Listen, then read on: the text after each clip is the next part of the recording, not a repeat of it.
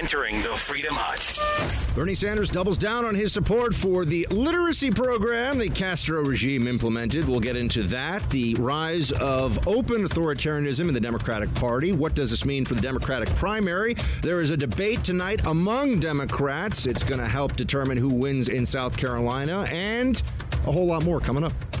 This is the Buck Sexton Show, where the mission is to decode what really matters with actionable intelligence. One small step.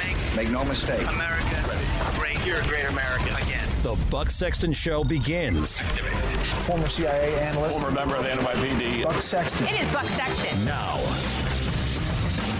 To the Democrats who say, you don't say good things about Fidel Castro. He destroyed freedoms in that country. He picked winners and losers and killed them and put them in prison forever. You don't give him a pat on the back for anything. You don't give it's not a question. Truth is truth. All right? Now, if you want to disagree with me, if somebody wants to say that, and by the way, all of those Congress people that you mentioned just so happen to be supporting other candidates, just accidentally, no doubt, coincidentally. But, you know, the truth is the truth. And that's what happened in the first years of the Castro regime. Truth is the answer you get from Bernie Sanders there. Welcome to the Buck Sexton Show, everybody.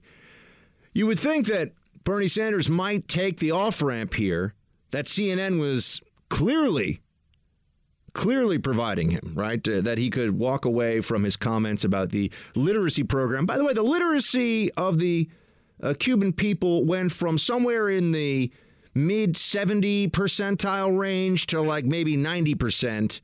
And that was at the cost of the enslavement of the entire island, the appropriation of not just rich people, but middle-class people's property, indoctrination programs, mass detention, mass executions, torture, brutalization, and, oh yes, huge numbers of people risking death. As a Cuban immigrant to this country, now a proud American, had explained it to me, always remember that people were not just willing to risk their own lives, but fathers, mothers were willing to get on rickety rafts, homemade rafts, and risk the possibility of watching their children drown before them or their children get eaten by sharks. That's how desperate they were to get off of this island that Bernie Sanders thinks had a great literacy program. Now, we're not overstating this. This is no longer that point in conservative media where you say, come on, is this meant to just get a rise out of people, or is there a little bit of media exaggeration going on here? We have a socialist who is now on a glide path to becoming the Democrat nominee for the presidency. And not only does he not hide the fact that he's a socialist, he's quite open about it, obviously, but he won't even repudiate his previous warm comments about some of the most awful totalitarian regimes on the planet. And this guy wants to be in charge of the executive branch of the United States government in less than a year. I think it's a big deal. I think we can all view this as something that is worthy of our attention and our time.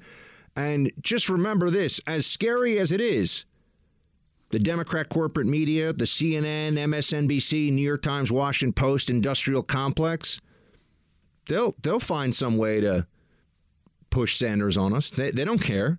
Anybody but Trump. Anyone who they think will give them some of what they want, even if it means a complete abandonment of some of the core principles of this country for now, well, really since the beginning. I mean, if you look at individual rights and constitutional restraint on government, and then you look at what the Sanders administration is already proposing to do, it's effectively at war with the founding principles of this country. It wants to turn us into that's right, kind of like what Obama said, fundamentally transform the country. That was his promise, and now Sanders looks to finish that process. This is troubling to say the least. It's something that we should take very seriously. We have to take it very seriously.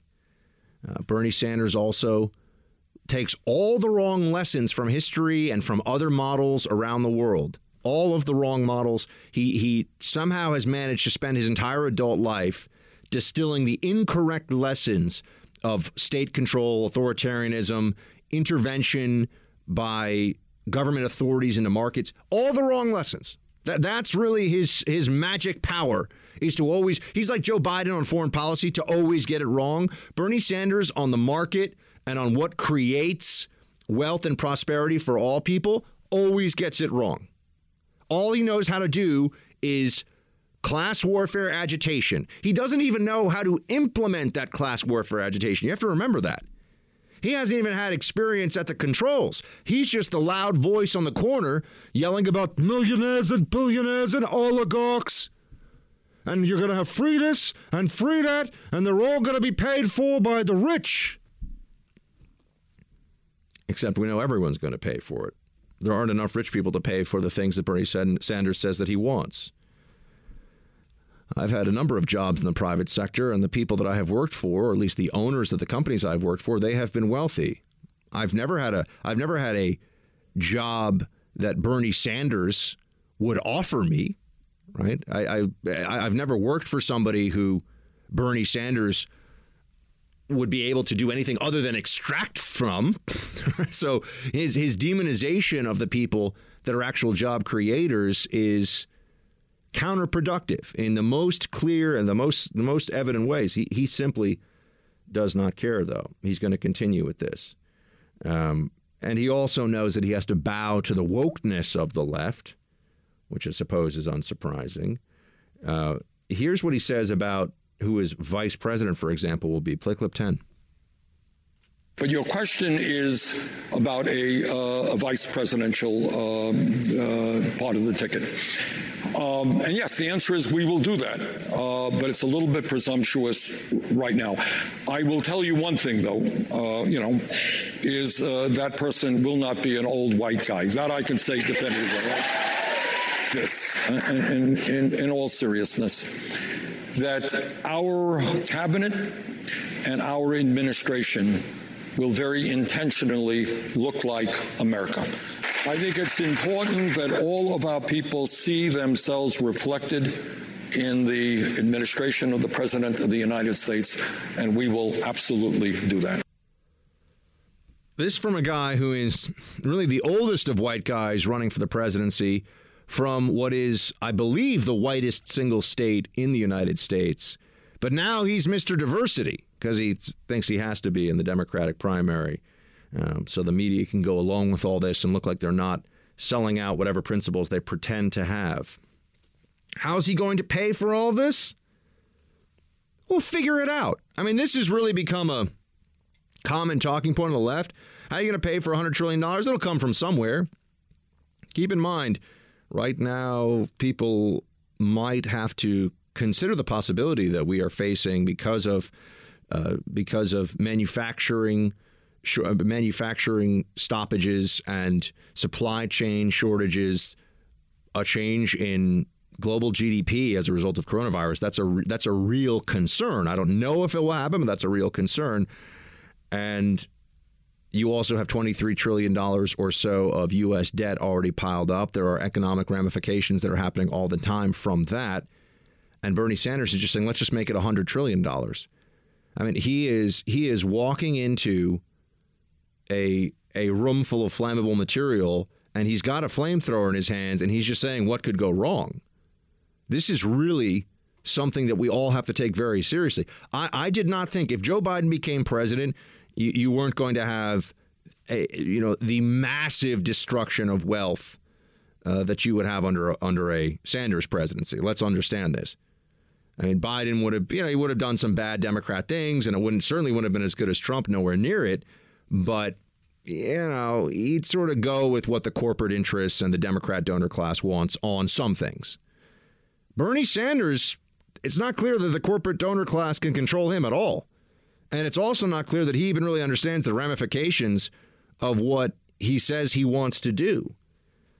He's claiming, for example, that we'll just figure out how to pay for things when we decide that we're going to pay for them. Play 12, Mark.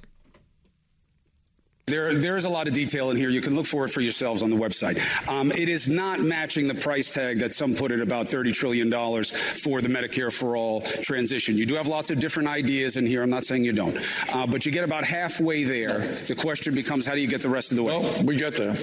You know, there was a study, Chris. I don't know if you happen to see it. I don't know if anyone... $30 trillion over 10 years. 1 minute. Boop, boop. How do you get there? The math doesn't add up. He can pretend that it adds up as much as he wants to. I mean, Bernie Sanders, in a saner era where the left has not had the ability to organize and galvanize via digital and social media, and where the corporate media hasn't just become a bunch of absolutely spineless cowards who just don't want to be called, don't want to be called racist, don't want to be called sexist, and will play along with this class warfare game. I mean, that's the funniest thing about the CNN and MSNBC and ABC, same deal, that these networks have all these people that go on TV who are multi-millionaires getting paid to do a job that 1,000 other people could replace them in tomorrow and do just as good of a job. But they're friends with the right people and they like their little privileged positions, and they act like Bernie Sanders is not crazy because their audience, or a substantial portion of their audience now, wants to believe that. So they'll just play along. I thought journalists are supposed to speak truth to power. I thought, especially if you're a super rich journalist who's been in the game a long time, shouldn't he be willing to take a stand? Why haven't you seen a single anchor at CNN who's going to come out and just be like, look, Bernie Sanders is a commie and he's going to destroy the U.S. economy? We all know that. They won't say it. They're cowards. They're cowards. What do they risk? Oh, their ratings won't be as high. Oh, maybe they won't get invited to the fanciest parties in the Hamptons this summer. These people are the worst. They really are. I mean, at least the trolls that work at some of these other, the Salon.com and some of these other places, Slate, all these writers living in Brooklyn who think that they're changing the world by being snarky idiots all day long. At least you can say for them, they gotta keep the hustle going so they can pay the bills. But some of these people you see in the big 3-letter news agency and corporate media, that they got no excuse. There's no reason for them to be such wimps, except that they like their privileged positions and they won't speak the truth. Not only to the American people, forget that, they will not speak the truth to their Democrat audience. There have been all these editorials about how journalism in the era of Trump means taking oppositional positions. They really write this. This has been a common theme. Oppositional positions to Donald Trump, because that's what truth is. To be true, you must be opposed to Trump. Well, I'm sorry, but if you are any of the mainstream journo darlings out there, and you don't know that Bernie Sanders would wreck the U.S. economy, you're a moron. But what's worse is I think most of them recognize it, but they're too cowardly, they're too wimpy to possibly alienate some of their audience by saying now, look, say what you will about conservatism. There are a lot of people that were willing to speak out incorrectly, it turned out, about Donald Trump, but during the primary, they said their piece. These Democrats, these big journos, they're just going along for the ride, man. They're just like, okay, maybe it's going to be Sanders. We know they're all activists. So what I'm trying to say is that they are accessories. They are accomplices in the socialism surge that the Democratic Party is going through right now. They could do something to try to slow it down, but they won't. So just remember that. They've been pretending for years that they're so concerned about authoritarianism. They're so concerned about an overly powerful executive branch official. And Bernie Sanders is walking around saying, I'm going to take your money. I'm going to make you do things. I'm going to be in charge of everything. And it's just going to be executive order. Where's the outrage? Where's it? No, instead they give him the Chris Cuomo. Come on. Hey, it's Bro Cuomo. Come on. I mean, you're not really going to be, you're not really going to be like doing that thing you said you're going to do about the thing, right? I mean, come on.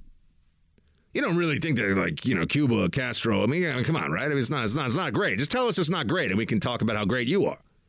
He's like, nope. Literacy program equals good. Truth is truth. This is who you're up against. He's a radical.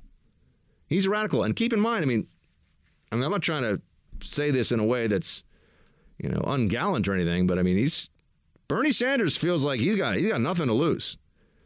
Remember this. I mean, he either he either wins this race and is in a position to fundamentally transform America, or he gets to go down fighting. I mean, Bernie Sanders is not planning to have what I'm saying here is he's not going to have another 20 years of political career. So he's a guy who thinks he's playing with house money, your money. You're in the Freedom Hut. This is the Buck Sexton Show podcast. I happen to believe in democracy, not authoritarianism. But, you can't say China is another example. All right. China is an authoritarian country, becoming more and more authoritarian. But can anyone deny? I mean, the facts are clear that they have taken more people out of extreme poverty than any country in history. Oh, boy. This is what I mean. He doesn't even know the basics. How has China been able to do that? Was Mao able to do that? I mean, Mao was a communist. He was a collectivist, a socialist. And 40 to 60 million people starved because of his great ideas. The Great Leap Forward, 40 to 60 million people. Atrocities so horrific because hunger became weaponized as a tool of state control during that period of the Great Famine. And what Bernie Sanders takes from the lesson of China is not, wait a second, the Chinese authoritarian regime said, let's actually introduce free market reforms and have state-sponsored capitalism, which is what China is engaged in, right? State control of free market-based activity. I mean, the Chinese government is trying to allow people to run big companies, sell their stuff on the global market so that there is wealth. The wealth creation mechanism is the market. This is what Bernie Sanders doesn't understand. The Chinese government wasn't able to lift people out of poverty by instituting a higher tax rate. That's not how it worked. Or by promising free health care for everybody. That's not how it worked. So he doesn't even, in these models that he brings up, he doesn't even, and by the way, we always get into this thing of, okay, there's the USSR, Venezuela, Cuba, North Korea, and then those are the really, really bad socialist countries. And then you look at what happened in, or the left, the Bernie Sanders folks, will bring up Denmark and Sweden, which are not socialist countries, but they have some socialist sectors in the countries, and they have a large welfare state and high taxation, even though they are free market economies. What about, you go down the list of all the other socialist experiments, socialist countries all throughout Africa and Latin America, and all disasters. All of them are disasters. Economically, basket cases across the board. Dozens and dozens of them. Ones you don't even think about. Who sits around thinking about, how did socialism work out in Albania? Pretty badly. Ask an Albanian. There are all these places where we've run the experiment. It's a bad idea. And not only is it a bad idea, Sanders doesn't understand the places where it was run poorly, and then they started to make things better, why things got better. Thanks for listening to the Buck Sexton Show podcast. Remember to subscribe on Apple Podcast, the iHeartRadio app, or wherever you get your podcasts. So what we are calling for is universal child care. How are you going to pay for this? We have a tax on wealth to pay for that. For all the people who like the idea of it, there are going to be a lot of Democrats again who are saying, well, wait a minute, yet again, this is another program that it's not clear how it's going to get paid for. It's just going to add to... It is clear how it's going to be paid for. Look, Anderson... But more taxes. It's taxes on billionaires, I get a little bit tired of hearing my opponents saying, gee, how are you going to pay for a program that impacts and helps children or working class families or middle class families? How are you going to pay for that? And yet, where are people saying, how are you going to pay for over $750 billion on military spending? How are you going to pay for $1 trillion in tax breaks to the 1% in large corporations, which was what Trump did? When you help the billionaires and you help Wall Street, hey, of course we can pay for it. That's what America's supposed to be about. Well, I disagree. All demagoguery. Just all blather. That's what this guy is. He's a blather machine. By the way, don't even get me started on if we had to sit down and I tried to. This guy wants to be commander in chief, and Democrats they were so upset that Trump wasn't the genius scholar that they pretended Obama was. Do we really think that Bernie Sanders could have an intelligent discussion about? I don't know. Why did we win the Cold War, Bernie Sanders? Why did the Soviet Union fail? Somebody should ask Bernie Sanders. If we had a real press corps, which we don't, We don't. We have activist Democrats who, just like they've taken over universities and faculty lounges at colleges across the country, they've also completely turned journalism into a province of the left, which is why they hate talk radio so much, because it was a format where audience got to determine what they were listening to, not a bunch of corporate executives who, with FCC assistance, are able to determine who gets airtime where and, what cable channels exist. Who thinks that Bernie Sanders would be able to explain what went wrong in Venezuela? I mean, he would just say things like, there was corruption and, they didn't do a good job. And okay, but why didn't it work? I'm telling you, he could not explain. He couldn't even begin to explain it. What's scary here is that Bernie Sanders isn't even a smart socialist. This is what I really feel like I have to say to you. There are very clever socialists. In fact, for most of his adult life and probably close to up until the end, Christopher Hitchens, who's one of my favorite writers, even though he's a rabid atheist and unfair to the Catholic Church, and there was a lot of stuff that I didn't agree with him on, but in terms of writing talent, the guy was exceptional. He was really good at the craft of writing and was also very engaging at argument and would argue with whomever wanted to argue with him. And he wasn't, these other people, these CNN anchors and the MSNBC talking heads, these people are cowards. They never actually put themselves in a position to have a real argument. But Hitchens was a socialist. He's a very smart one, though. So he would explain to you why, and he would consider himself a Trotskyite, which I don't even know how much Bernie Sanders could explain to you about the difference between, let's say, Trotsky versus being a Leninist and the split there and what happened, although that is probably his favorite part of history, so maybe he does know a bit about it. I mean, does Bernie Sanders, is he somebody who could speak about what's in Das Kapital? I'm not even sure what I'm saying to you that Bernie Sanders understands the foundation of the ideology that he is now the single most powerful representative of in the United States, and with that, in a sense, among the most powerful socialists in the world. He is representing a resurgence of this ideology. And I think that we're in the midst of this resurgence in part because of the great success of the opponents of socialism, the capitalist impulse that has been on display in this country for, well, depending on how you want to define it, let's just say in the post-World War II era, because socialism was ascendant during the Great Depression. That was when all of a sudden the storyline, and journalists were favorable to it, by the way, and I mean the most elite journalists in the country. Lots of journalists thought that the Soviet Union had figured all this out. They bought into the propaganda. The same dumbasses who write for the biggest newspapers and are on the biggest cable news shows in the country today who think that Jussie Smollett was telling the truth, or they did think that. You go back to Walter Duranty, you go back to the famine in Ukraine, and nope, nothing going on there. They either lied or believed the propaganda about there not being a famine in, I think it was 1934 to 1935. The Ukrainians call it the Holodomor, and it was another weaponized famine. Talk about state control and forced deprivation and desperation. Sanders is not even a clever socialist. He's a pure demagogue. The same way that Joe Biden has been just repeating almost like a robot whatever he thinks he has to say at any point in time to have the greatest appeal to voters. In that sense, he's a pure cynical politician.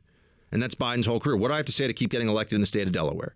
What do I have to say to be in the good graces of the Democratic Party? That's what I will say. I mean, the man doesn't seem to stand for anything other than Joe Biden.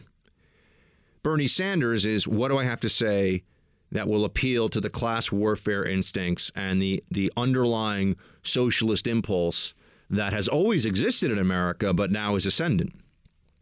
I was saying before it was ascendant after the Great Depression because there was a sense that the narrative, the storyline was that capitalism has failed, and that's why the Great Depression happened. The capitalism was a failure, and we were going to enter a new phase. And they looked around, they saw all the desperation and figured, well, the government must be able to save us. So they wanted to turn to government. And the Soviet Union was pretending that things are much better there than it was. Okay. Now we're in a different position where capitalism has created so much abundance. We are so blessed in this country right now. We are so full of the riches and the wages of a free market system that rewards individual ingenuity and hard work and dedication. And yes, luck, to be sure. All good things in life require some degree of luck. But we have a system where we walk around now with greater ability to communicate, to buy things, to have our health taken care of. I mean, food is orders of magnitude better. And I mean, everywhere you go, food is better than it was even when I was a kid. The stuff we eat is better. You walk into a grocery store anywhere in America, and the variety and abundance and quality is mind-blowing, especially compared to what you would have seen not 100 years ago, but circa 1990 in Moscow. You go online, you see photos of it. There's like one type of pickled beet in one kind of can, and then a lot of empty shelves. I mean, that's what, and maybe some powdered milk that you're not sure if it's been around since Khrushchev was in office. I mean, that's what people were dealing with there.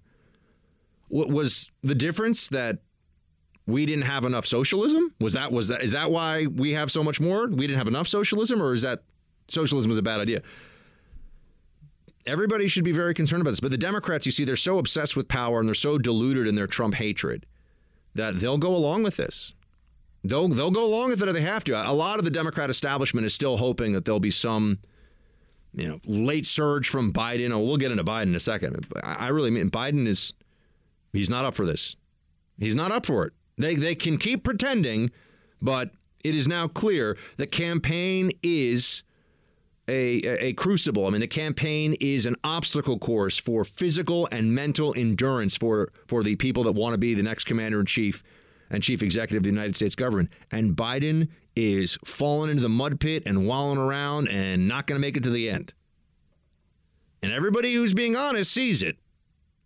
But there's this situation right now. Whoa, is it going to be Bernie Sanders? Really? It's going to be Sanders, huh?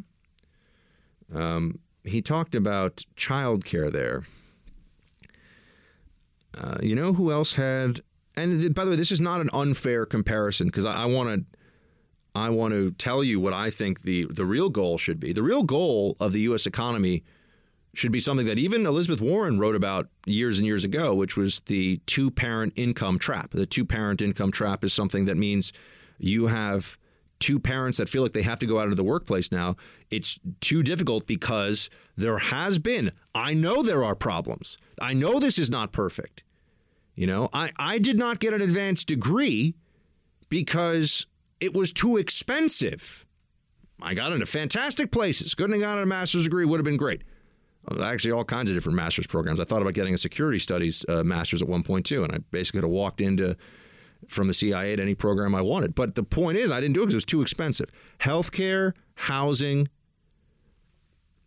where there are jobs, and education have become too expensive. These are also some of the most regulated, government-intensive sectors of the economy.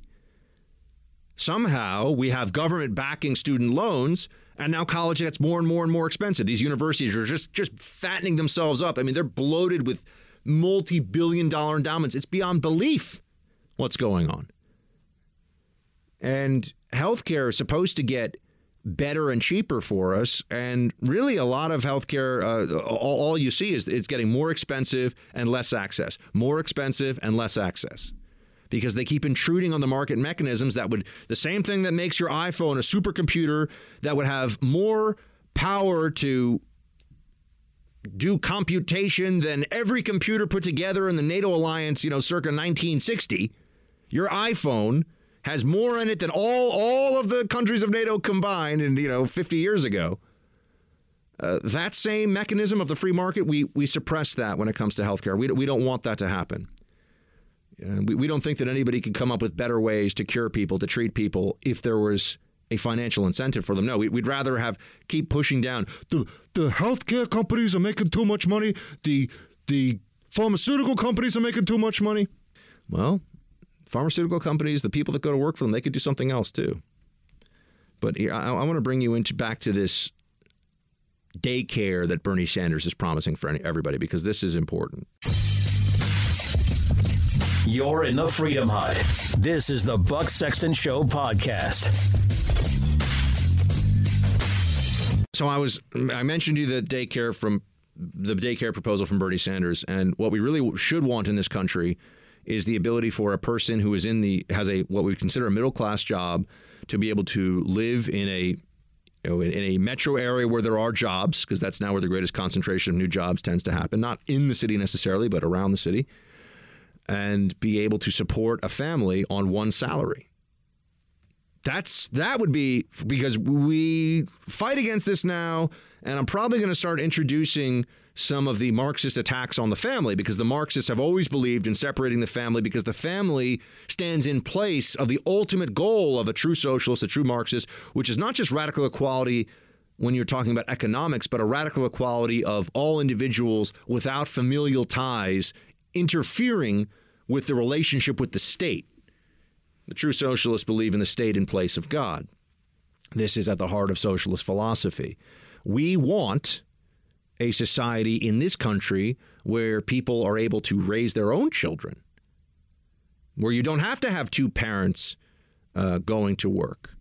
And then there's also this other issue of single parenthood in this country, and how I know that things happen and people make mistakes or things, go against them, but single parenthood has been glorified in this country, and the realities of it based on the numbers. Now, that doesn't mean any individual case is good or bad, but based on the numbers, single parenthood is very difficult for the long-term prospects for children. And it's irrefutable. More likely to have a substance abuse problem, the kids. More likely to go to prison. Less likely to finish high school. Every metric. Less income. So you get into, but also, if you're in a single parent household, or rather, if Bernie Sanders is advocating for this, you're going to have situations now where people are spending even less time. Now no parent will be spending most of the day with the child. It'll be the state. This is a story from the New York Times back in 1974. In the Soviet Union, daycare is the norm. Zoya Idenko is the model of the young Soviet mother liberated by a local daycare center that permits her to hold a job. With her 3-year-old son in a state nursery, she works as a guide for in-tourists and sometimes also teaches English at night school. Under the highly subsidized Soviet daycare system, Mrs. Idenko pays a modest $13 a month, about 1/10 of her pay, for 6 days a week of childcare. She drops her boy off at 8 a.m. and picks him up at 7 p.m. He gets 3 meals and a snack daily. Child-rearing never had much attraction for Mrs. Idenko. It goes on even more. Here she actually throws some shade at America. Quote, "Don't American women want to get out of the house?" she asked. "Don't you want to work? Don't you want to earn money and get some independence?" But privately, many educated Soviet mothers take a much more skeptical view of the Soviet daycare system and regard the competence of most daycare workers as below desirable standards. You don't say. The Soviets, who had glass factories that only made broken glass. I'm sure they did a great job educating your kid and taking care of him or her and making sure that child felt loved and supported and was getting all the developmental needs they had met. I'm sure they weren't dropped off in austere cinder block Soviet-style buildings with a bunch of bureaucrats who could care less about anything going on with these kids and felt like as long as they made their way, as long as at the end of the day no kids left the classroom, in a tiny body bag, they'd pretty much done their deal for the day. Good job. Good job, Soviet Union. But notice the trend. People have been we see this deterioration of the family and in intact family units. It is, you can read about this. All the honest social scientists will tell you intact families are critical for the development of a child. You want to spend time with your children. And I'm not even getting into the paying for this. I'm getting into, we really think that everyone should drop off their 1-year-old at state daycare? That's now going to be, what about family members, grandparents, uncles, cousins, whatever it is? people that are invested in the child. The state is not invested in anything other than taking your money and indoctrinating your children. The same way that adults make a huge error when they think that the state wants to hold them close and keep them safe and warm at night, the same wrong thinking applies when you're talking about dropping off your children in this state daycare program. Where, by the way, if you don't like the state daycare program near you, what do you think happens then? Oh, you're going to go complain to somebody? Yeah, good luck with that. I'm sure the local daycare commissar under the Sanders administration is really going to care what you think about the fact that the people in charge could give a crap about your children. They just want to get paid with your tax dollars. Thanks for listening to the Buck Sexton Show podcast. Remember to subscribe on Apple Podcasts, the iHeartRadio app, or wherever you get your podcasts. I don't want to live in a democracy where outside foreign power determines who my leaders are. And that's going to happen more and more, not just in the United States, but you've had experiences here in Germany, experiences across Europe. So let's face up to the reality that if we don't protect our democracy, we're slowly but steadily surrendering it and losing control of it. You know what? Politics is a contact sport. I mean, people say all sorts of things because they certainly have said all sorts of things about me. I'll support the nominee of our party because I think that our current president is a clear and present danger to democracy and to our future. Blather from Hillary Clinton. She is shameless, utterly shameless. She'll say anything. The fact that Democrats think that she would have been some great choice for the presidency, that she would have been this ethical paragon, this virtuous leader, is laughable. She could not be more corrupt. You know, it couldn't be more obvious that there was an effort to suppress what we could all see, which was that the Clinton Foundation was a massive slush fund created for the sole purpose of enriching and empowering the Clintons while pretending to do charitable work. You haven't heard a lot about the Clinton Foundation lately, have you? Those donations all dried up real fast when Hillary wasn't going to be president anymore. That's so weird, isn't it? And it's not like, oh, no, it is true that I was at CNN and I was saying to people on air, we all know the Clinton Foundation is like a fake charity, right? And that their donations, we'll see where they are after the election. And of course, I was right. But they're at CNN, I don't know what's going on. But she calls the president she repeats the talking points about Russia, which is just now, that is the hallmark of a reckless, stupid, or dishonest person, or all of the above.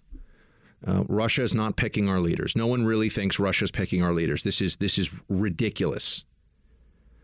And if you look back in history, the KGB was involved in paying for newspapers, involved in information operations against the United States, did have high-level penetrations of the United States government, including Alger Hiss, who was a Harvard-trained lawyer that the establishment in this country flocked around. I mean, they circled the wagons to defend Alger Hiss, and Whittaker Chambers, as he writes about beautifully in the book Witness, which I recommend to all of you. Whittaker Chambers is like, this guy is a Soviet spy, and he works at a senior level in the United States government. He's a Soviet spy.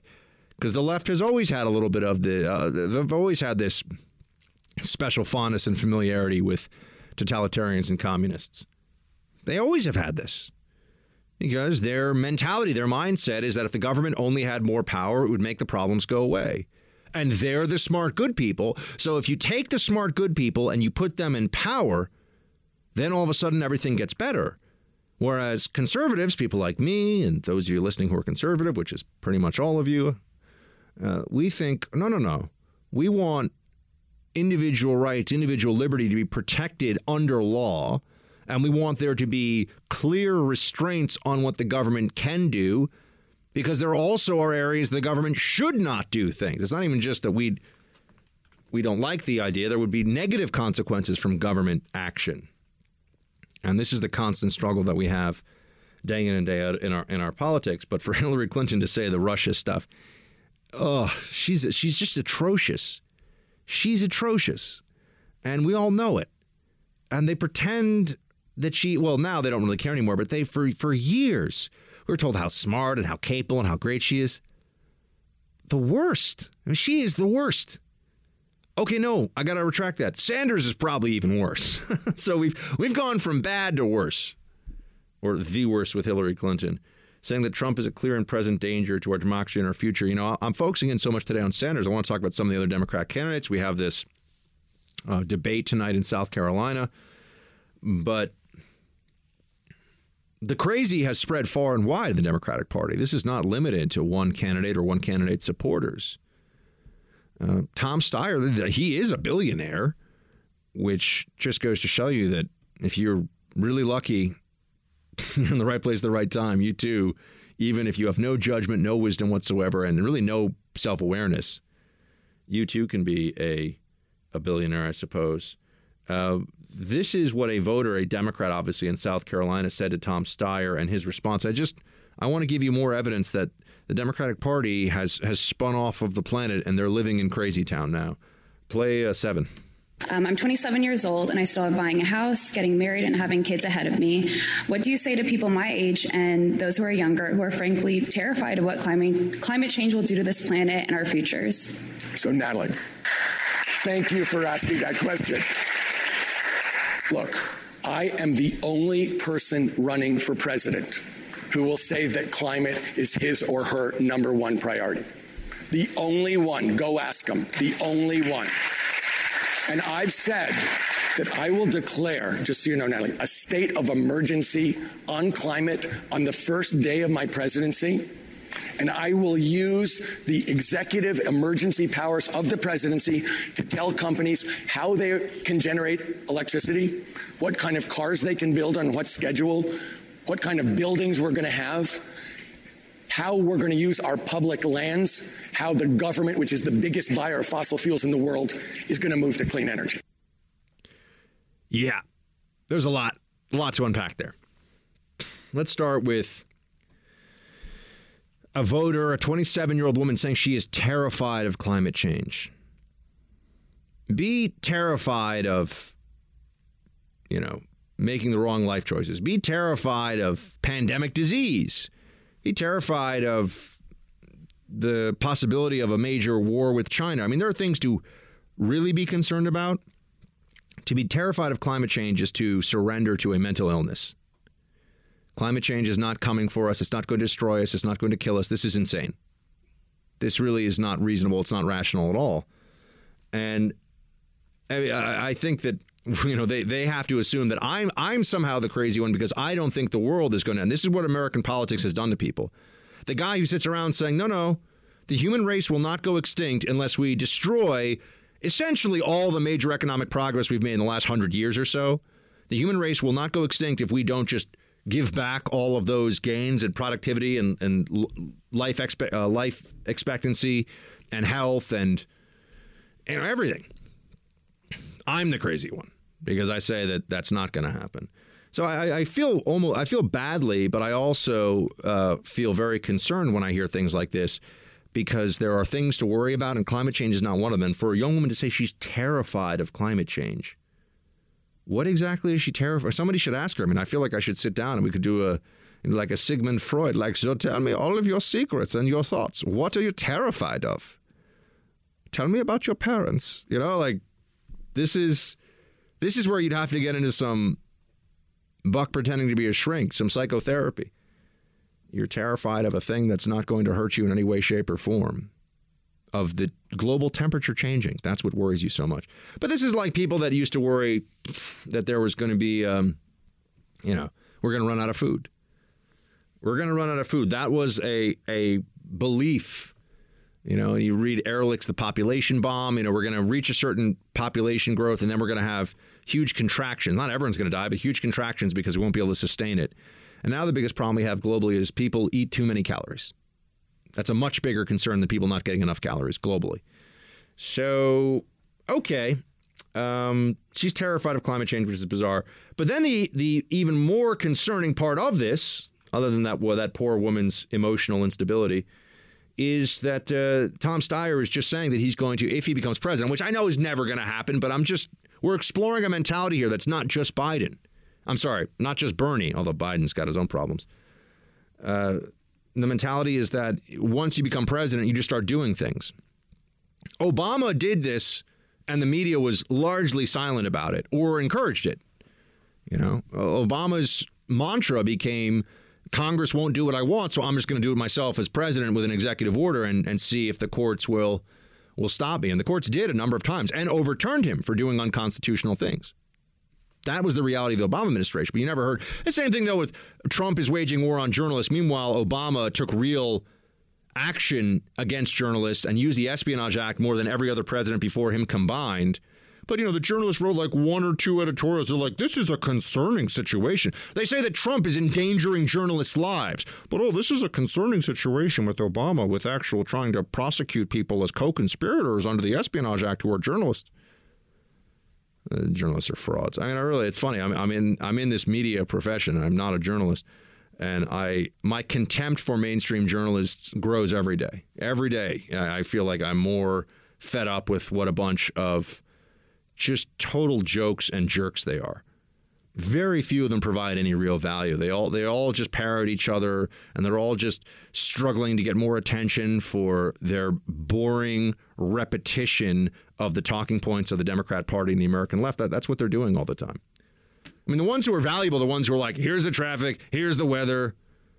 Hey, here's a video of some ducks that were saved at the pond by the fire department. Yay. Like, that's, okay. That's providing people with something. The ones that just carry the water for the Democratic Party all the time, we don't need that. Just go to the DNC website. But Steyer here saying that he wants to use executive power to basically to control everything. What kind of cars they can build, what kind of buildings we're going to have, how we generate electricity. So when I say things to you like climate change is an excuse for socialist authoritarians to enact policies to control every aspect of your life, that's not just, I'm not coming up with that out of thin air. That is what they're doing. That is the idea. That is the approach. So you end up asking yourself, okay, these people are nuts. And if they're in charge, they're going to just do things. Forget about the Congress. They're just going to do things based on their crazy ideas. This is broader in the Democratic Party. This is not just a problem of Bernie Sanders. That's what I wanted to make sure that we are all on the same page about. And then there's Biden. Oh, Joe Biden. He's probably going to win in South Carolina. And then the Bidenistas out there in the media will say, see, he is the front runner. No. And we start to get into this place where I don't want to be mean about Joe Biden's condition, but health and mental faculties are a legitimate area of discussion for the person who wants to be the president of the United States. And this is not a one-off. I mean, this is becoming increasingly the expectation around Joe Biden is that he's going to have these, what you would, I think, call a senior moment. And this is an example of that. Here's Joe Biden on the stump, doing what he does. Play clip 5. You're the ones that sent Barack Obama the presidency, and I have a simple proposition here. I'm here to ask you for your help. Where I come from, you don't get far unless you ask. My name's Joe Biden. I'm a Democratic candidate for the United States Senate. Look me over. If you like what you see, help out. If not, vote for the other Biden. Give me a look, though, okay? That's all I've really got to say to you. Running for Senate, and if you don't like me, vote for the other Biden. That was in one sentence. I mean, if it were one of those things and he corrected it right away, I mean, I misspeak. I do extemporaneous radio for 4 hours a day now. I'm going to stumble. I'm going to say things incorrectly. But if I ever said, my name is Bob Sexton, I promise you I would change that. I would edit that. I wouldn't say it and then go, yeah, it's good to be Bob. Bob's hanging out. No, you would catch that unless something else is going on. And it wasn't one little slip. It was he's running for president, he's not running for Senate, and there's no other Biden in the race. And he just kind of went on with it. But then again, there's a part of me that feels like maybe the greatest service the Democratic Party, the Democrat media can do right now is to save the Democratic Party from a Bernie Sanders nomination. I mean, maybe they're much more cynical about this than I had really given them credit for or anticipated. I think that's also possible, that they recognize what a disaster Bernie Sanders would be for the party. And so perhaps some of them, somewhere in their minds, feel like if they have to prop Biden up some more, then that's what they're going to do. That's the best thing they can do for the party. We'll see about Bloomberg. There was a funny meme making the rounds today. Well, I'm sorry, it wasn't a meme. It wasn't a meme. Pardon me. It was I'm Joe Biden. I'm running for president. It was a screenshot of the Los Angeles Times, one of the homepages in the Los Angeles Times for one of their sections. And the thing, it looked like the Bloomberg 2020 website. I mean, just Bloomberg ads all over it. I don't think it was Photoshopped. I can't tell you right off the bat, but it certainly seemed like it would be real. I mean, Bloomberg is just blanketing coverage everywhere.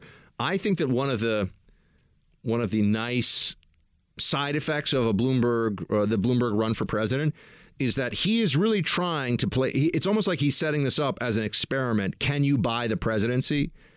And when he is not successful in doing so, when people on the left, because Democrats always pretend like big money is just a Republican thing. When they say, we want money out of politics and you can't buy, he's trying to buy this office or that office. We can say, no, Bloomberg tried to buy it and you can't just do that. The candidate still matters.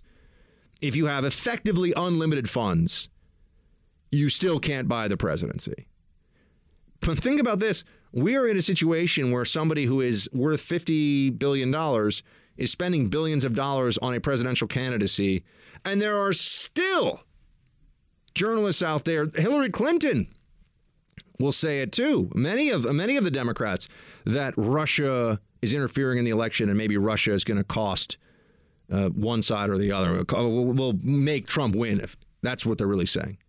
Even with the billions of dollars being spent by Americans on an American presidential election. If the Russians were able to sway the election outcome, we should just quit tomorrow. We should stop having elections because we'll never be able to have a free and fair election again. This is lunacy. This is utter lunacy. You're in the Freedom Hut. This is the Buck Sexton Show podcast. David, one of the things that's so interesting and I think sinister about this stuff is that it really does have the impact of trying to increase cynicism and apathy. That's part of its goal, to sort of muddy the waters. Tell us a little bit about your insights into that. Well, it has an effect also on people's affirmative ideas. One of the things that Donald Trump tried to spread in 2016 was the idea that Hillary Clinton was somehow physically incapable of managing the presidency. I mean, it's audacious. Donald Trump was the oldest president ever, one of the fattest presidents ever, the least physically capable president since Franklin Delano Roosevelt was in a wheelchair. I mean, he can't pick up a ball, never mind throw it. But he was able to put into the minds of tens of millions of people the idea that Hillary Clinton, who's a very vigorous woman in good health, was somehow too sick to be president. Thanks, Never Trump, for more stupidity. David Frum over there, who runs away from it. He actually does have some correct positions on things like immigration where he's thought about it a little bit. But Trump is one of the fattest presidents ever. I think it's interesting. I mean, we're going to start talking about that now, huh? Hillary Clinton flopped into the back of a van on video right before the election. I think, and they pretended initially like there was nothing going on. She just stumbled. No, she flopped into the back of a van, all right? You're allowed to wonder what's going on there. That wasn't some huge conspiracy from Trump. But as you see here, Never Trump, they're so dug in their hatred for this guy because they feel like they've bet their careers, they've bet their paychecks or their fame and their importance. Their ego is so tied into anti-Trumpism that they can't even see straight anymore. Thanks for listening to the Buck Sexton Show podcast. Remember to subscribe on Apple Podcasts, the iHeartRadio app, or wherever you get your podcasts. I was wondering, do you think justice was served in the Harvey Weinstein case? So I was never a fan of Harvey Weinstein, as you know. In fact, he said he was going to work hard to defeat me in the election. How did that work out, by the way? I'm trying to figure that out. He was a person I didn't ever like. I don't know too much about the case between traveling and being at meetings almost every hour of the day, every minute of the day. I haven't been able to really see too much of it. But I was just not a fan of his. I knew him a little bit, not very well. I knew him because he was in New York. Not a person that I like. I will say the people that liked him were the Democrats. Michelle Obama loved him. Hillary Clinton loved him. And he gave tremendous money to the Democrats. And I guess my question is, will the Democrats be asking for that money back? Not going to hear that from a lot of the mainstream outlets right now that are celebrating the Weinstein verdict as a huge win for women. Which I think there's some truth to that, but there's also some concerning follow-on legal implications, I believe. And I know no one really seems to want to talk about this right now, and I'll get into that part of it in a second. But journalists are running around patting themselves in the back for the Weinstein verdict, saying, see, journalism still is important. No, journalists covered up for this guy and did his bidding for decades. And then when he got a little old and a little less powerful, a little less useful, then all of a sudden it was time to write the big expose, the Ronan Farrow piece. But I can't help but remember that Ronan Farrow, who I think won a Pulitzer for this and became the celebrated guy, I still remember he had the worst, I mean, it really was all time, the worst cable news commentary show ever put on the air in my lifetime. The worst. I mean, I think Alec Baldwin's show was better. Ronan Farrow would sort of sit there and, yes, I'm going to do an interview now, and did I tell you I worked at the State Department for like 3 months, and it was really important, and I'm a Rhodes Scholar, and it was just horrible. And then he came out and he wrote this piece, and he took some heat, and he was willing to take the risk here, but he had the goods on Weinstein. He knew he did. I mean, the fact that NBC didn't want to run with it initially is an interesting part of the story, but he knew he had him. There was no like wiggling out when you had all these people on the record and everything else. I give him credit. He did publish a story at first, but I also can't forget that credibility in the Me Too movement that Ronan Farrow built by going after Harvey Weinstein was then weaponized for political purposes during the Kavanaugh hearing with that just appallingly flimsy and obviously false story about Deborah Ramirez at Yale that he went with, and where he, the people that did know about it or did know about her didn't believe that it had happened. And I mean, you go back into it, and they were like, Ronan, we need you here. It's about Roe v. Wade. You got to do what you got to do. Step in there and take down Kavanaugh. So I remember that. I'm not going to forget that. So as far as I'm concerned, he's just another hack. He threw away his credibility with that. He didn't have to do that. I think it was with Jane Mayer, too. I mean, they thought they had an opportunity to take down Kavanaugh, and it was a hit. It was a dirty political hit. It was a lie. I'm sorry. You don't take a week to get counseling on your memories to remember if some guy in college hit you in the face with his genitalia. You don't. It doesn't take it. And if you're so traumatized by it, it wouldn't take you a week to remember this, which is what happened with Deborah Ramirez. I mean, the whole thing was ridiculous. But, it's like all these other stories that came out. Julie Swetnick, the gang rape cruise and everything. It was all just everything you can. It was really the weaponization of gender against Kavanaugh. That was what was going on. And thank God it was close, but thank God Kavanaugh was able to withstand it. And the United States Senate did do the right thing. I mean, you got to remember, at least the Republicans did. So, okay, now we look at what Trump is saying here about Weinstein. Weinstein wasn't just a guy who was friends with Democrats. Weinstein was close to the most powerful Democrats in the country, which he used and leveraged in order to frighten women and anyone who would speak about what he was doing to women into silence. So that's something that should get more attention, should get looked at more. I mean, here is, for example, remember, there were stories. Everybody knew the stories about Harvey Weinstein being a guy who was very aggressive with women, very difficult to do. I actually just spoke to somebody recently who had done business with him back when he was a concert promoter. That's how he got started out, as a concert promoter.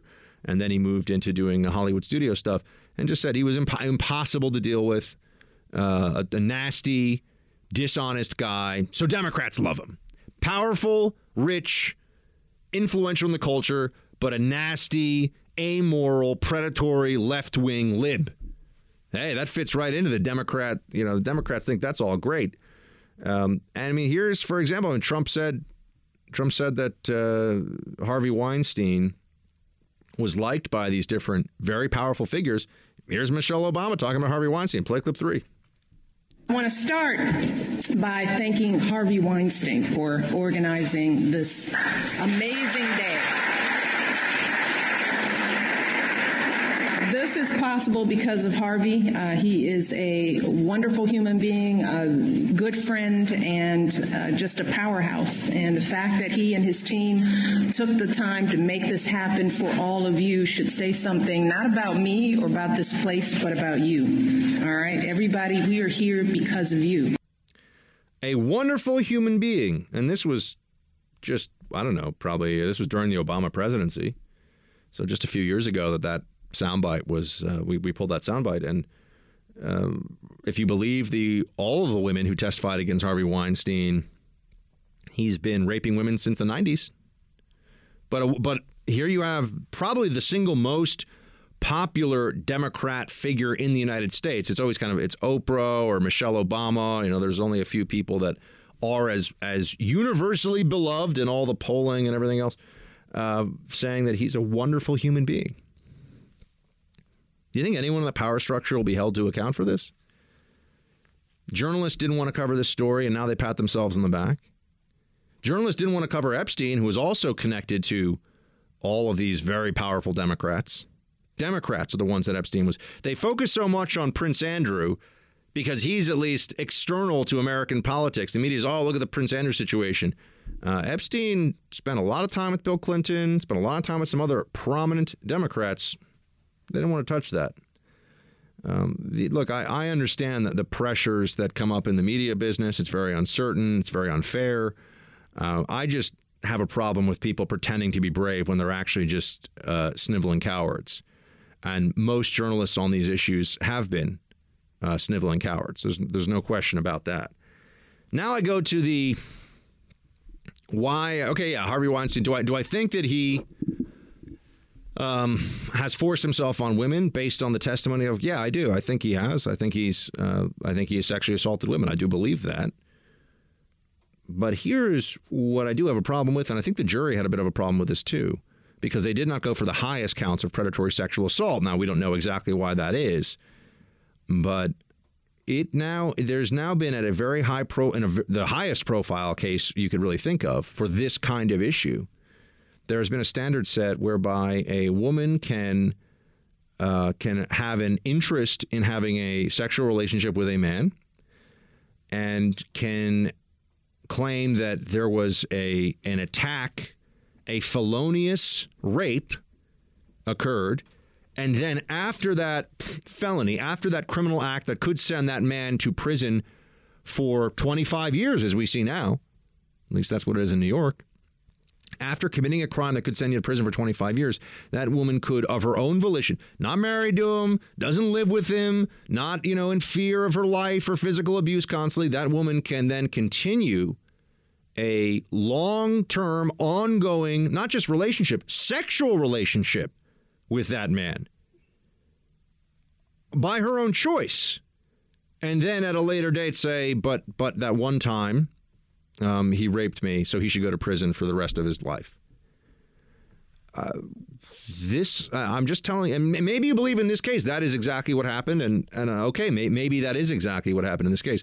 This is a precedent now, though. The same way that I knew that Ronan Farrow, after all the accolades about breaking the Me Too story, just give it time, he's going to go after a big Republican. It was very obvious. They were going to use this to go after, and they used it in the biggest forum they could. They took the biggest shot they had against Kavanaugh, and he was a part of that.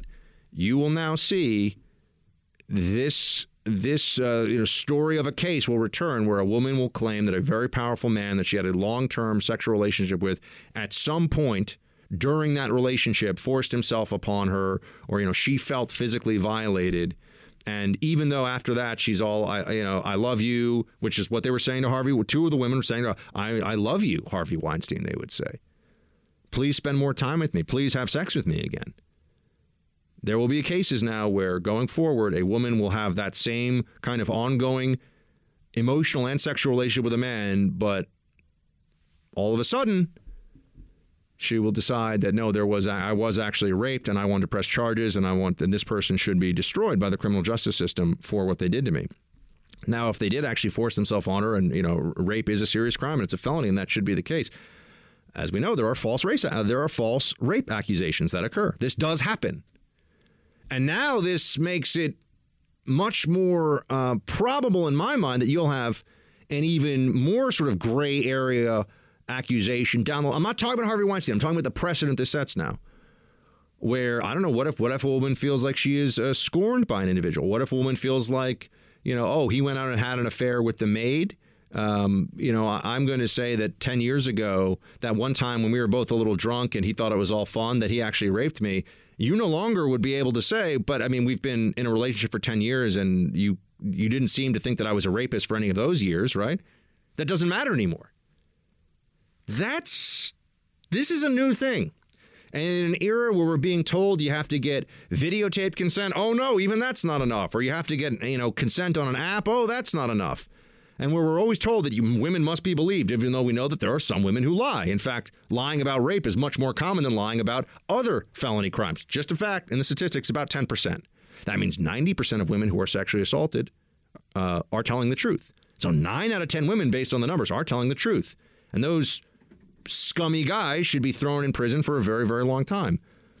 But there are going to be these other cases. There are going to be Kavanaughs, my friends. And you will see now that this has changed the standard by which a man's actions can be judged by a jury, such that he will have to be able to prove that every act, every time over a long period with a woman, when there was a lot of consent, if there was one time where consent was in doubt, maybe he has to go to prison for a long time. That's a standard that we're going to go back and look at and say, how is this really workable in a criminal justice system in a way that's going to be fair? You're in the Freedom Hut. This is the Buck Sexton Show podcast. Just wanted to follow up on my colleague's question about Russian interference. Can you pledge to the American people that you will not accept any foreign assistance in the upcoming election? And on this idea of a purge in your administration, there was recently the departure of your acting DNI, Joseph McGuire. You replaced him with your ambassador to Germany, Rick Grenell. Some of your critics have pointed out that Ambassador Grenell has no intelligence experience. How can you justify to the American people having an acting DNI with no intelligence? Okay, first of all, I want no help from any country, and I haven't been given help from any country. And if you see what CNN, your wonderful network, said, I guess they apologized in a way didn't they apologize for the fact that they said certain things that weren't true? Tell me, what was their apology yesterday? What did they say? Mr. President, I think our record on delivering the truth is a lot better than yours sometimes, if you don't mind me saying. Let me tell you about your record. Your record is so bad you ought to be ashamed of yourself. I'm not ashamed of anything, and our you probably have the worst record in the history of broadcasting. Love it. I'm gonna miss this, man. I mean, whatever. I think we got 4 more years of it, hopefully, but thank God. I mean, Jim Acosta is a joke and a complete and utter mockery of what journalism is allegedly supposed to be. But here you have the usual, when did you stop beating your wife question from the media? Will you pledge now that you will not take foreign interference? Yeah, of course he's not going to take foreign interference. It's such a dirty maneuver to even ask a president about this.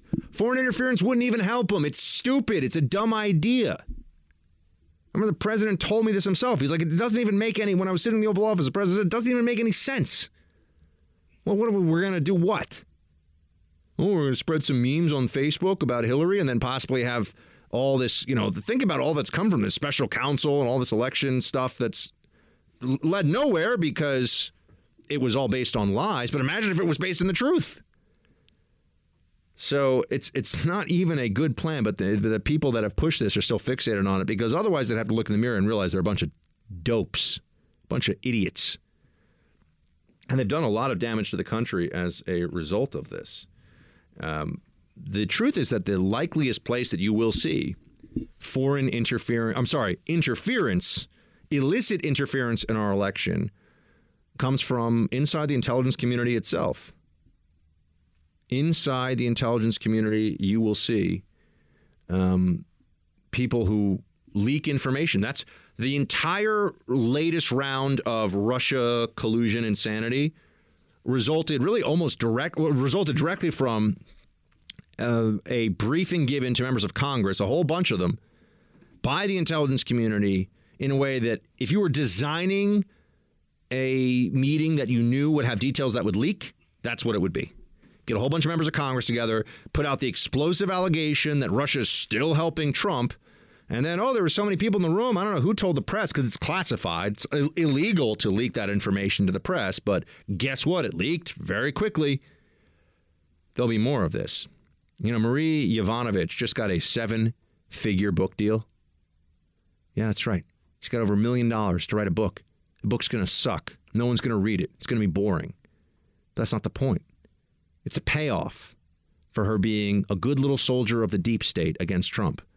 The left does this. They're far better at it than we are. We got a handful of conservative billionaires that love to write checks to like boring think tanks that don't really do anything.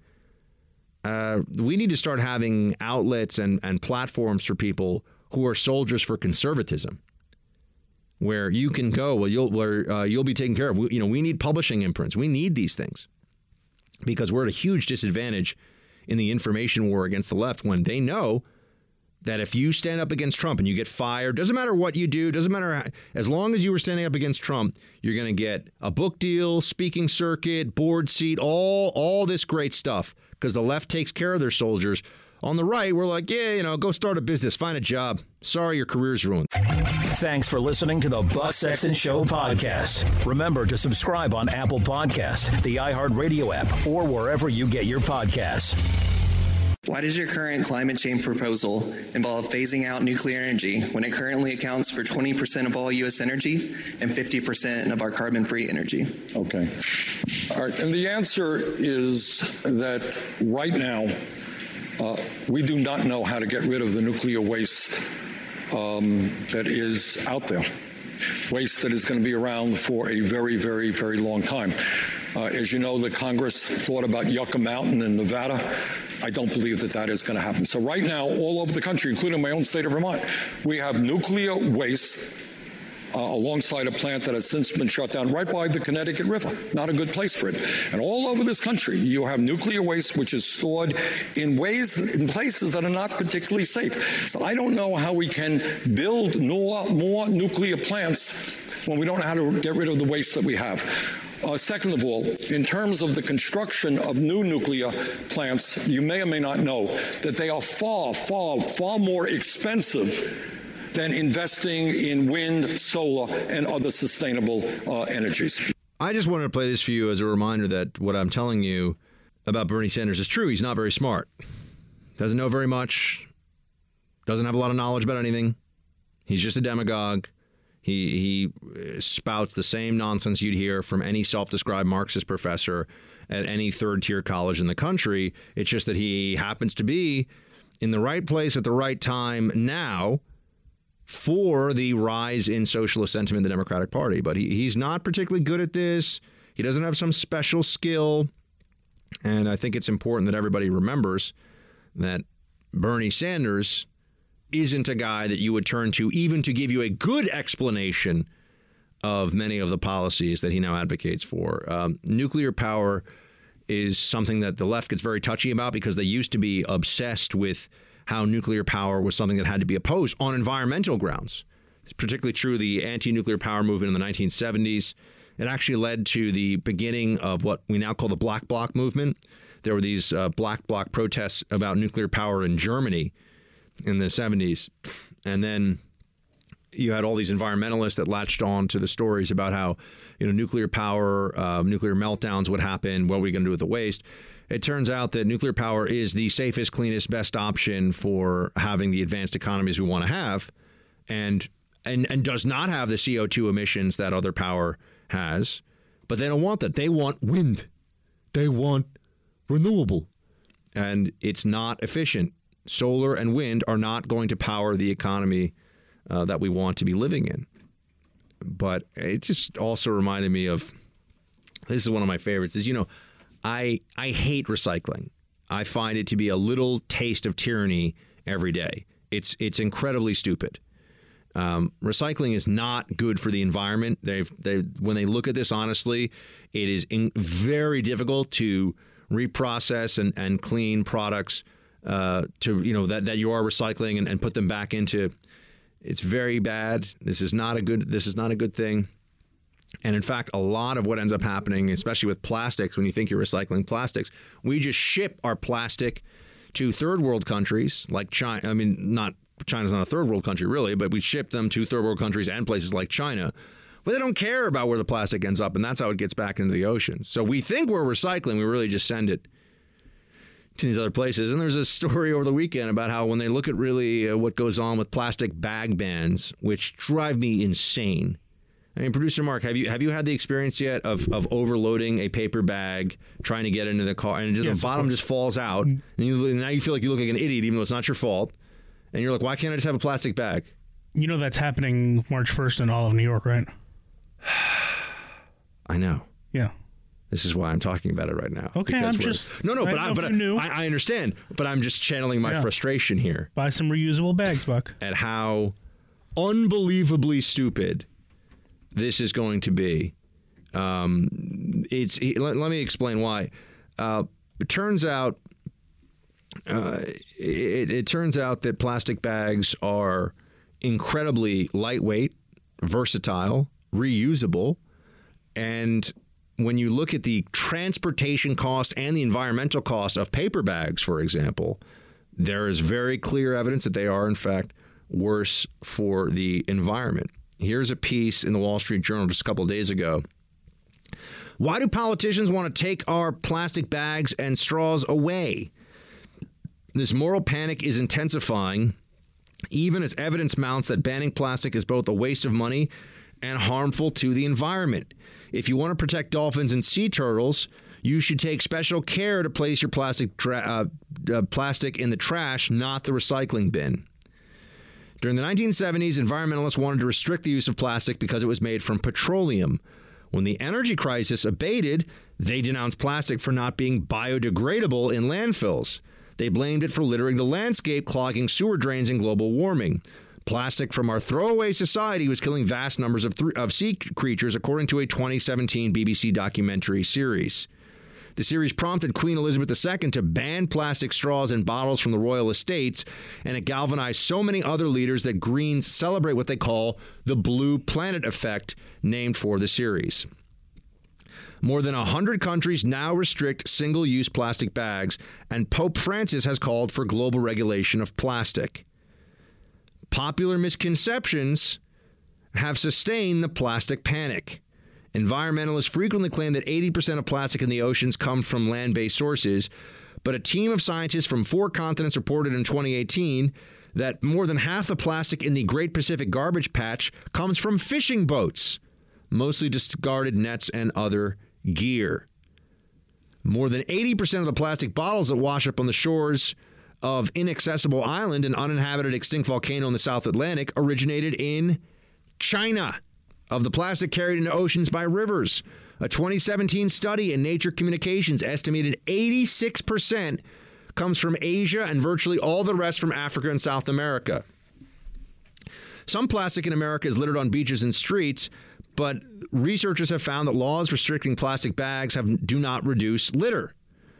The resources wasted on these anti-plastic campaigns would be better spent on programs to discourage all kinds of littering. I mean, it just goes on. It goes on and on. It's just a horrible idea. It's stupid. I mean, I've been dealing with it whenever I go to California. I'll be in California this weekend. It's so dumb, and yet people, it's just virtue signaling. It takes over this part of the brain. People can't think for themselves anymore. They're incapable of looking at what's really going on, and instead they replace it with what they wish was going on because it makes them feel good. This piece continues, quote, single-use plastic bags aren't the worst environmental choice at the supermarket. They're the best.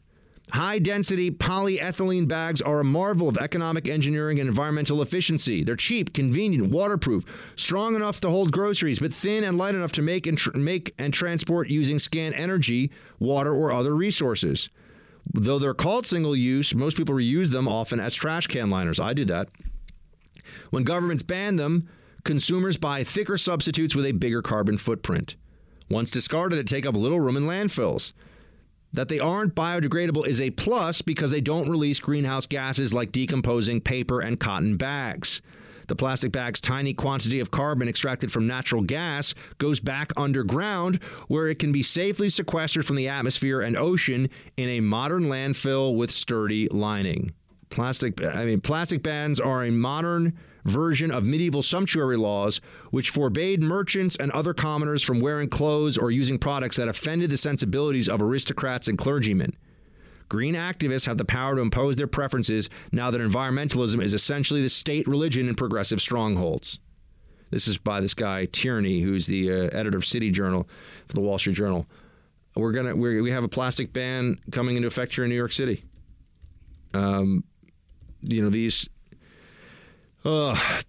These different progressive strongholds, you cannot penetrate their environmentalist nonsense with reality. But you know what's worse than the bags? What? The straws. Oh, the straws, that's insane. I can't stand paper straws. Paper straws are disgusting. I actually prefer reusable bags because they hold more and I don't have to carry as many bags. That's not an environmental thing. Yeah, but you got to carry it with preference. you, which, sometimes you want to go to the store, you don't have a bag on you. You don't have a car, so I guess that's yeah, exactly. It's a different deal. But the straws, if somebody puts a paper straw in my drink, I'm done. I don't go to that place ever again. Yeah. But the thing is, they're doing this, and it doesn't even do what they think it's going to do. All it does is annoy everybody. Yes.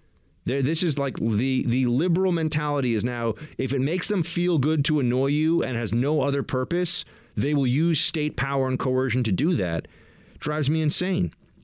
Yeah, plastic bags to be banned in New York, second statewide ban. I mean, this is idiocy. Idiocy. Recycling is dumb, all this stuff. You want people to not litter, which, by the way, there's some cultural things about littering. Like some cultures are more likely to litter. They litter a lot and others don't. And, you go to more developed countries and there's a lot less littering. I mean, there's a whole... if you want to know how economically developed a country is, all you have to do is see how they handle their trash. And you pretty much know. If you know how they handle refuse, you know how advanced the country is. You're not going to see a lot of trash all over the streets of Tokyo, even though it's an incredibly dense urban area. You will see a lot of trash in other parts of the world where median wages are far lower and there's far less economic development. In the Middle East, in some of those cities, you'll see trash all over them. I mean, you go to some parts of Cairo, there's trash everywhere. So, I mean, just for an example here, I'm annoyed to see that New York is going to be following California's footsteps, but maybe New Yorkers just have to get some good doses of liberalism to wake up. I don't know, though. We never learn the lesson here. I mean, those of you that don't live in progressive strongholds, you're so lucky, because by the time it's clear that the policies they're implementing are bad and are damaging, it's too late. And, people have already fled. And, I mean, New York is hemorrhaging people to Florida right now just because of the changes in the taxes. The plastic bag, sorry. New York, plastic bag, ban it. Go out, hang with producer Mark in Ronkonkoma, Patchogue, one of those places. You know what I mean? What is the favorite of the South Shore destinations? In general? Yeah. I mean, Long Beach, because I live there and there's a beach. That sounds nice. Yeah. Yeah. There's no beach in Ronkonkoma, right? I just like to say that one. There might be one. Is there one? Oh, no, that's on the North Shore. What about Jericho? No, there's no beach there. No beach in Jericho, right? Yeah. I like Jericho, of all the fun ones. Yeah, I don't know. It's very Long Island. I'm trying to think of the most Long Island place. Jericho's got to be high on the list. I don't know. Ronkonkoma's up there. Babylon. We used to have people who would come visit the city on the weekends when I was in high school from Babylon, where it was like, yes, the Babylon crew is here. You're just naming routes on the Long Island Railroad right now. Yeah, but this is we refer to this as bridge and tunnel back in the day. People coming in the city from outside of the 5 boroughs, and Babylon were frequent visitors. Yeah, and this is Long Island. That's why I know them, from taking the train out to the out east, as they say. Out east, where there's such a Manhattanite. Yeah, that's a very Manhattan thing. Going out east. For me, out east is like Montauk, or like all the way on the end of Long Island. Montauk's great. Montauk's very trendy now, though, as you probably know. Wine country, of course. Yeah, North Shore of Long Island's very nice. So anyway, man, they're gonna have a plastic ban here, and so Long Island's gonna be affected by this. Is what I'm thinking about. I mean, all over New York State, we're gonna have this plastic bag ban in effect. It's stupid. It's counterproductive. But libs don't care. If it makes them feel good, they will ram their stupidity down your throat and do it with a paper straw that disintegrates within like 2 minutes of being in your drink. You're in the Freedom Hut. This is the Buck Sexton Show podcast. I haven't talked to you much about coronavirus today. I've seen now we got 80,000 confirmed cases. Stock market did not have some huge rebound today after a 3% drop in the S&P yesterday. So it's concerning. And there are going to be there's now I think a consensus emerging that it is going to hit the United States, but we have an advanced health system. The fatality rate is 2%, which is a lot higher than the flu. The flu is something like 0.01%. But we are going to get hit with coronavirus. I don't know. There's something I don't have. This isn't a completely formulated theory yet, but I'm getting a feeling. You know, you have this rise of socialism and Sanders, and now you've got this coronavirus. Something's going to happen here, meaning that there's going to be some big change in our perception of what's going on in the country, and I'm a little worried about how this could evolve to help the Democrats in the fall. You know, the economy might hit a real slowdown, and all of a sudden we start hearing about how Trump isn't such a good steward of even though it'll be the result of it looks like it would be the result of a disease, of a virus that is spreading all over the world. This is where you start to feel like there's a fat tail incident, which is one way of referring to it, or a black swan incident, where that's the low probability, high impact scenario. That to me seems like it's possible now that we're entering this phase of what's going to be it is going to be a global pandemic. It has already killed a lot more people than SARS did. It's the incubation rates on coronavirus. I don't have a lot of good news here on this right now. I don't have good news to share. The incubation rates on it are longer than thought. There are some people that are going now for almost 30 days before they show symptoms, which means that during that period, you are still possibly contagious. So you don't know, you could not know that you have coronavirus and be spreading it to people, and it won't be until 2 or 3 weeks goes by before you start to actually show symptoms. There are much more dangerous strains of virus out there, much more dangerous influenzas, for example, that have really high fatality rates. But the thing about those influenzas is that they tend not to be easily spread because the symptoms set on very quickly, and people are not interacting with a lot of other people and basically fighting for their own lives very quickly. The way that coronavirus incubates and the way that it is spread means that the likelihood of this thing becoming a disease that we all have to be at least aware of, even in this country, I think is very, very high.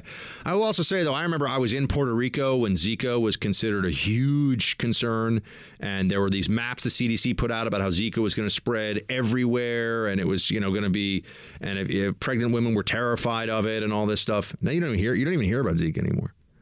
I remember I read a CDC analysis before I went to Puerto Rico when I was there. Puerto Rico was one of the islands that was worst hit by it. That up to 50% of the Caribbean and like the northern half of South America and a big chunk of the southern United States, up to 50%, 40 or 50% of people might be infected with Zika within, a few years' time.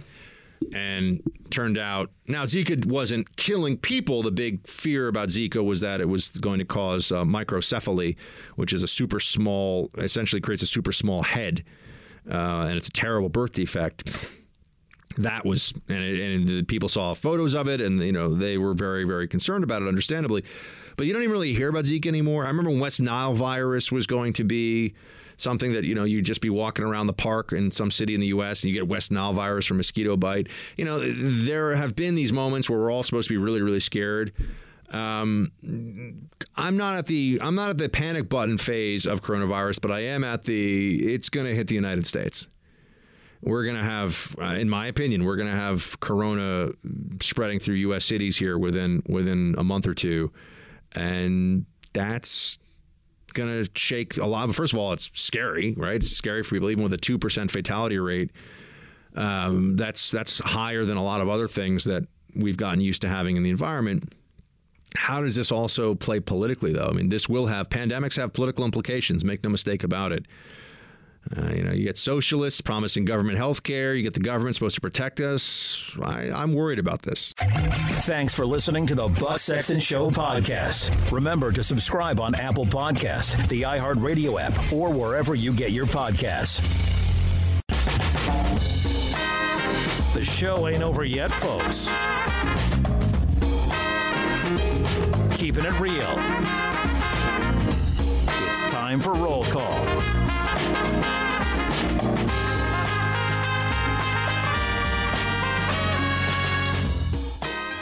All right. Team Buck at iHeartMedia.com if you want to email us. Facebook.com/Buck Sexton. And please do pass the buck. Tell somebody when you get a chance about the Buck Sexton Show. Listen on Apple Podcasts or on the iHeartRadio app. We are growing every month in the digital realm as well as in the terrestrial radio realm. And that's all because of you and your word of mouth. So please, please do tell somebody. It's the single biggest favor, the single biggest solid you can do if you believe in what we do here in the Freedom Hut is to get somebody new to start listening to the show. Elena writes in, "Hey, Buck, thanks for all you do. I think I've told you before that I live in Albania. I teach English using the Bible. One of my students has said that he'd like to get an American history book to read because he just wants to know more about America's history. Could you recommend a title that I could get for him that would not be a liberal treatise and would give him what he wants to know? P.S. He's already read The Residents." An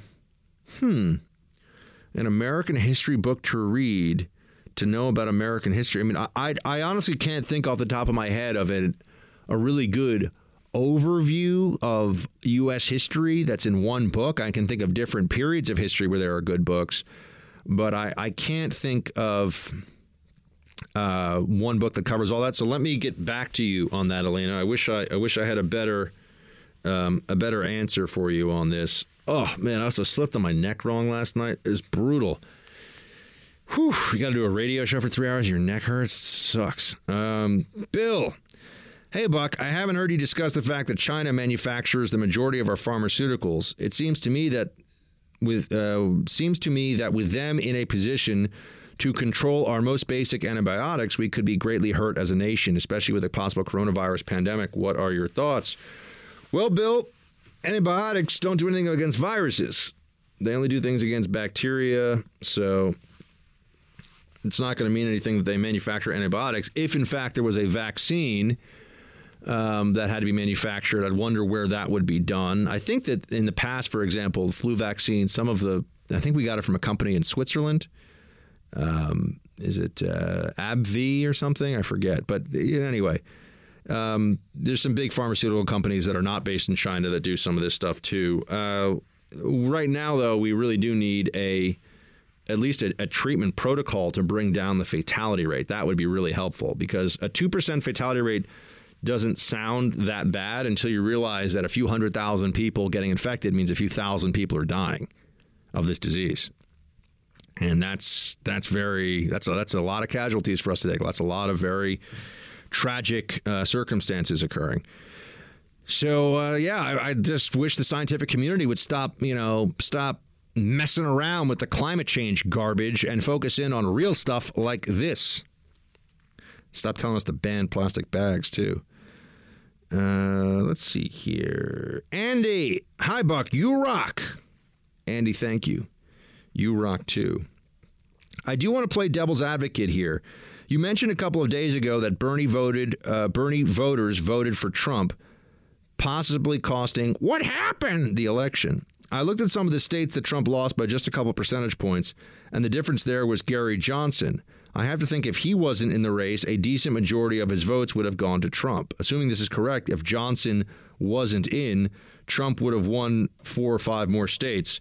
I haven't looked. I've only looked at the Bernie numbers in those states where Bernie was a write-in. I have not looked at the Gary Johnson numbers. So if you have done that analysis, I would defer to you, assuming your numbers are correct. That certainly seems possible. So good on you for doing the work, doing the homework yourself. I do appreciate it. Michelle. Hey, Buck. I'm a new listener and a conservative millennial. Love your show so much. I listen to the shows in reverse chronological order. When you start selling Freedom Hut t-shirts, please use Tri-Blend. What is that, producer? What's Tri-Blend? I believe it's like a polyester cotton blend. Oh, yeah. Okay. So when we get our gear, up and running, maybe we can do that. We'll have plenty of options available, I'm sure. Yeah. When we actually get around to it. We'll get it. We do everything. It's just me and producer Mark in here, man. We're like a two-man army. That's really what's going on here. We got producer Nick sometimes gives us a little close air support. He comes in, but he's not here located with us. He's like the sniper who's set up in a sniper's nest that can help us out, but we're kicking in the doors by ourselves. David, hey, Buck and team. I listen to your radio broadcast on my way home from work, and hearing of California's attitude toward federal law a few nights ago, a solution occurred to me. I'm not sure if it's legally possible, but could President Trump issue executive orders suspending all federal aid to California until they comply with federal law? I believe there is precedent for this. If so, that would certainly alter the dialogue and force California into compliance with laws they agreed to support as a condition of receiving aid. Almost poetic in its elegance, is it not? I enjoy the show and learn a lot from it. It has a different angle of attack from other talk shows, and that's refreshing. You folks keep up the good work, and I'll keep listening. I haven't been listening long, but I'll say it anyway. Shields high! David, welcome, man. Great to have you as part of Team Buck. Thank you so much for your note, and we appreciate all the kind words. As for using federal dollars to force compliance, that can be tricky. That's something that would certainly go through the courts. The Obama administration, for example, even when Obamacare was upheld the first time, the Obama administration was not able to get the part of Obamacare that would have said to states, you either expand your Medicaid rolls, which states have to pay into as well as the federal government, or we're going to pull all federal funding. The Supreme Court, even the same Supreme Court breakdown that upheld Obamacare, said that degree of federal coercion of the states was too much. John, I support the First Amendment 100%, and I think any infringement is an erosion of our republic. But for a thought exercise, what if it was illegal for corporations to own news organizations, and the news organizations had to operate all on their own without the backing of billion-dollar media conglomerates? Do you think reporters would take more accountability and even act as true journalists if they actually had to tell the truth to thrive rather than pander and read the daily DNC talking points? This wouldn't be an infringement on the first, but a regulation on the business model. What are some other ways you think we, the people of the feds, could take action against the media for their countless lies that doesn't infringe on the first? John, no, I don't think stopping corporate ownership of media corporations would make media corporations more honest. Because the reason the media corporations engage in advocacy under the guise of journalism is because they are ideologically predisposed to do that. They're going with what they themselves believe anyway. And also their audiences are very much of that left-wing mindset, and so they're pandering to their audience. So they're pandering to their own sensibility and to their audiences, something that I think you will continue to see happening no matter what kind of regulations we try to put in place. David writes, Buck, producer Mark, got some news for you there, Chief. Buck, I totally agree with you about the Avenger movies. Some of them were okay, but Endgame was awful. They crammed in way too many cliche storylines. Ugh.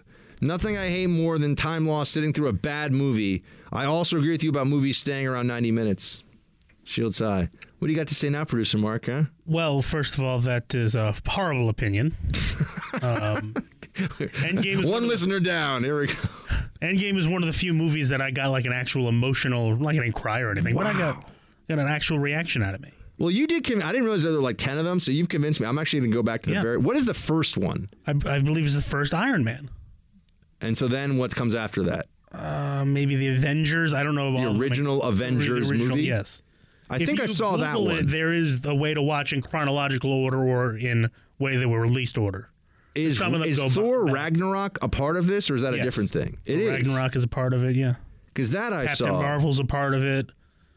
The Thor Ragnarok thing was actually kind of entertaining. I kind of liked that. Oh, that you liked. Yeah, that I kind of liked. If you watch them in order, they're a little better. All right, David, producer Mark, and also that's one listener out of hundreds of thousands. Yeah, that's true, but it's one, and I think we're about. I want to say 10-1. It might be more like 50-1 in favor of Avengers versus against, but at least I'm not alone. Yeah, there's a couple of you that are in the minority. There's a couple of us weirdos out there that don't like the Avengers. All right, that's fair enough. Well, David, you and producer Mark can pick a place to fight after school.